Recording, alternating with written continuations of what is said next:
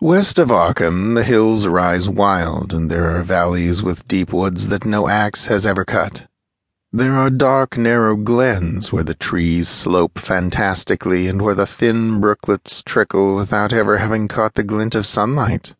On the gentler slopes there are farms, ancient and rocky, with squat, moss-covered cottages brooding eternally over old New England's secrets in the lee of great ledges, but these are all vacant now, the wide chimneys crumbling and the shingled sides bulging perilously beneath low gambrel roofs.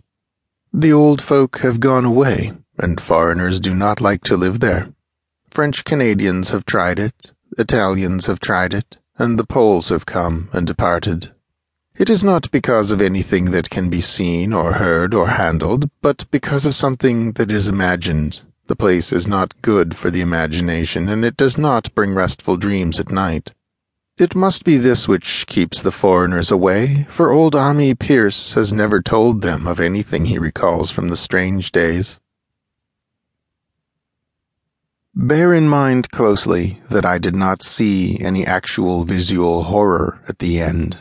To say that a mental shock was the cause of what I inferred, that last straw which sent me racing out of the lonely Akeley farmhouse and through the wild domed hills of Vermont in a commandeered motor at night, is to ignore the plainest facts of my final experience. During the winter of 1927-28, officials of the federal government made a strange and secret investigation of certain conditions in the ancient Massachusetts seaport of Innsmouth. The public first learned of it in February, when a vast series of raids and arrests occurred, followed by the deliberate burning and dynamiting, under suitable precautions, of an enormous number of crumbling, worm-eaten, and supposedly empty houses along the abandoned waterfront. Uninquiring souls let this occurrence pass as one of the major clashes in a spasmodic war on liquor.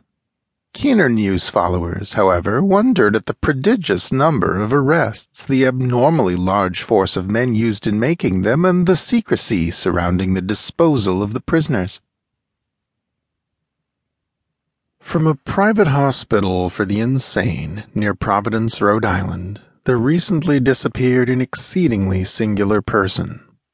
He bore the name of Charles Dexter Ward, and was placed under restraint most reluctantly by the grieving father who had watched his aberration grow from a mere eccentricity to a dark mania involving both the possibility of murderous tendencies and a profound and peculiar change in the apparent contents of his mind. I am forced into speech because men of science have refused to follow my advice without knowing why.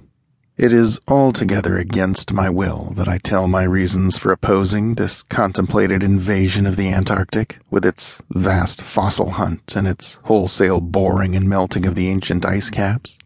And I am the more reluctant because my warning may be in vain. Doubt of the real facts, as I must reveal them, is inevitable.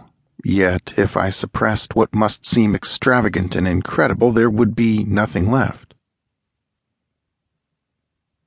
After 22 years of nightmare and terror, saved only by a desperate conviction of the mythical source of certain impressions, I am unwilling to vouch for the truth of that which I think I found in Western Australia on the night of 17 to 18 July 1935.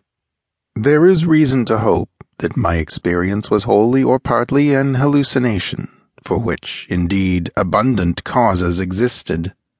And yet its realism was so hideous that I sometimes find hope impossible.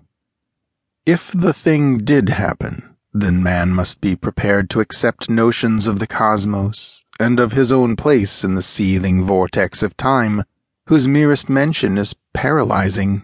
He must, too, be placed on guard against a specific lurking peril, which, though it will never engulf the whole race, may impose monstrous and unguessable horrors upon certain venturesome members of it.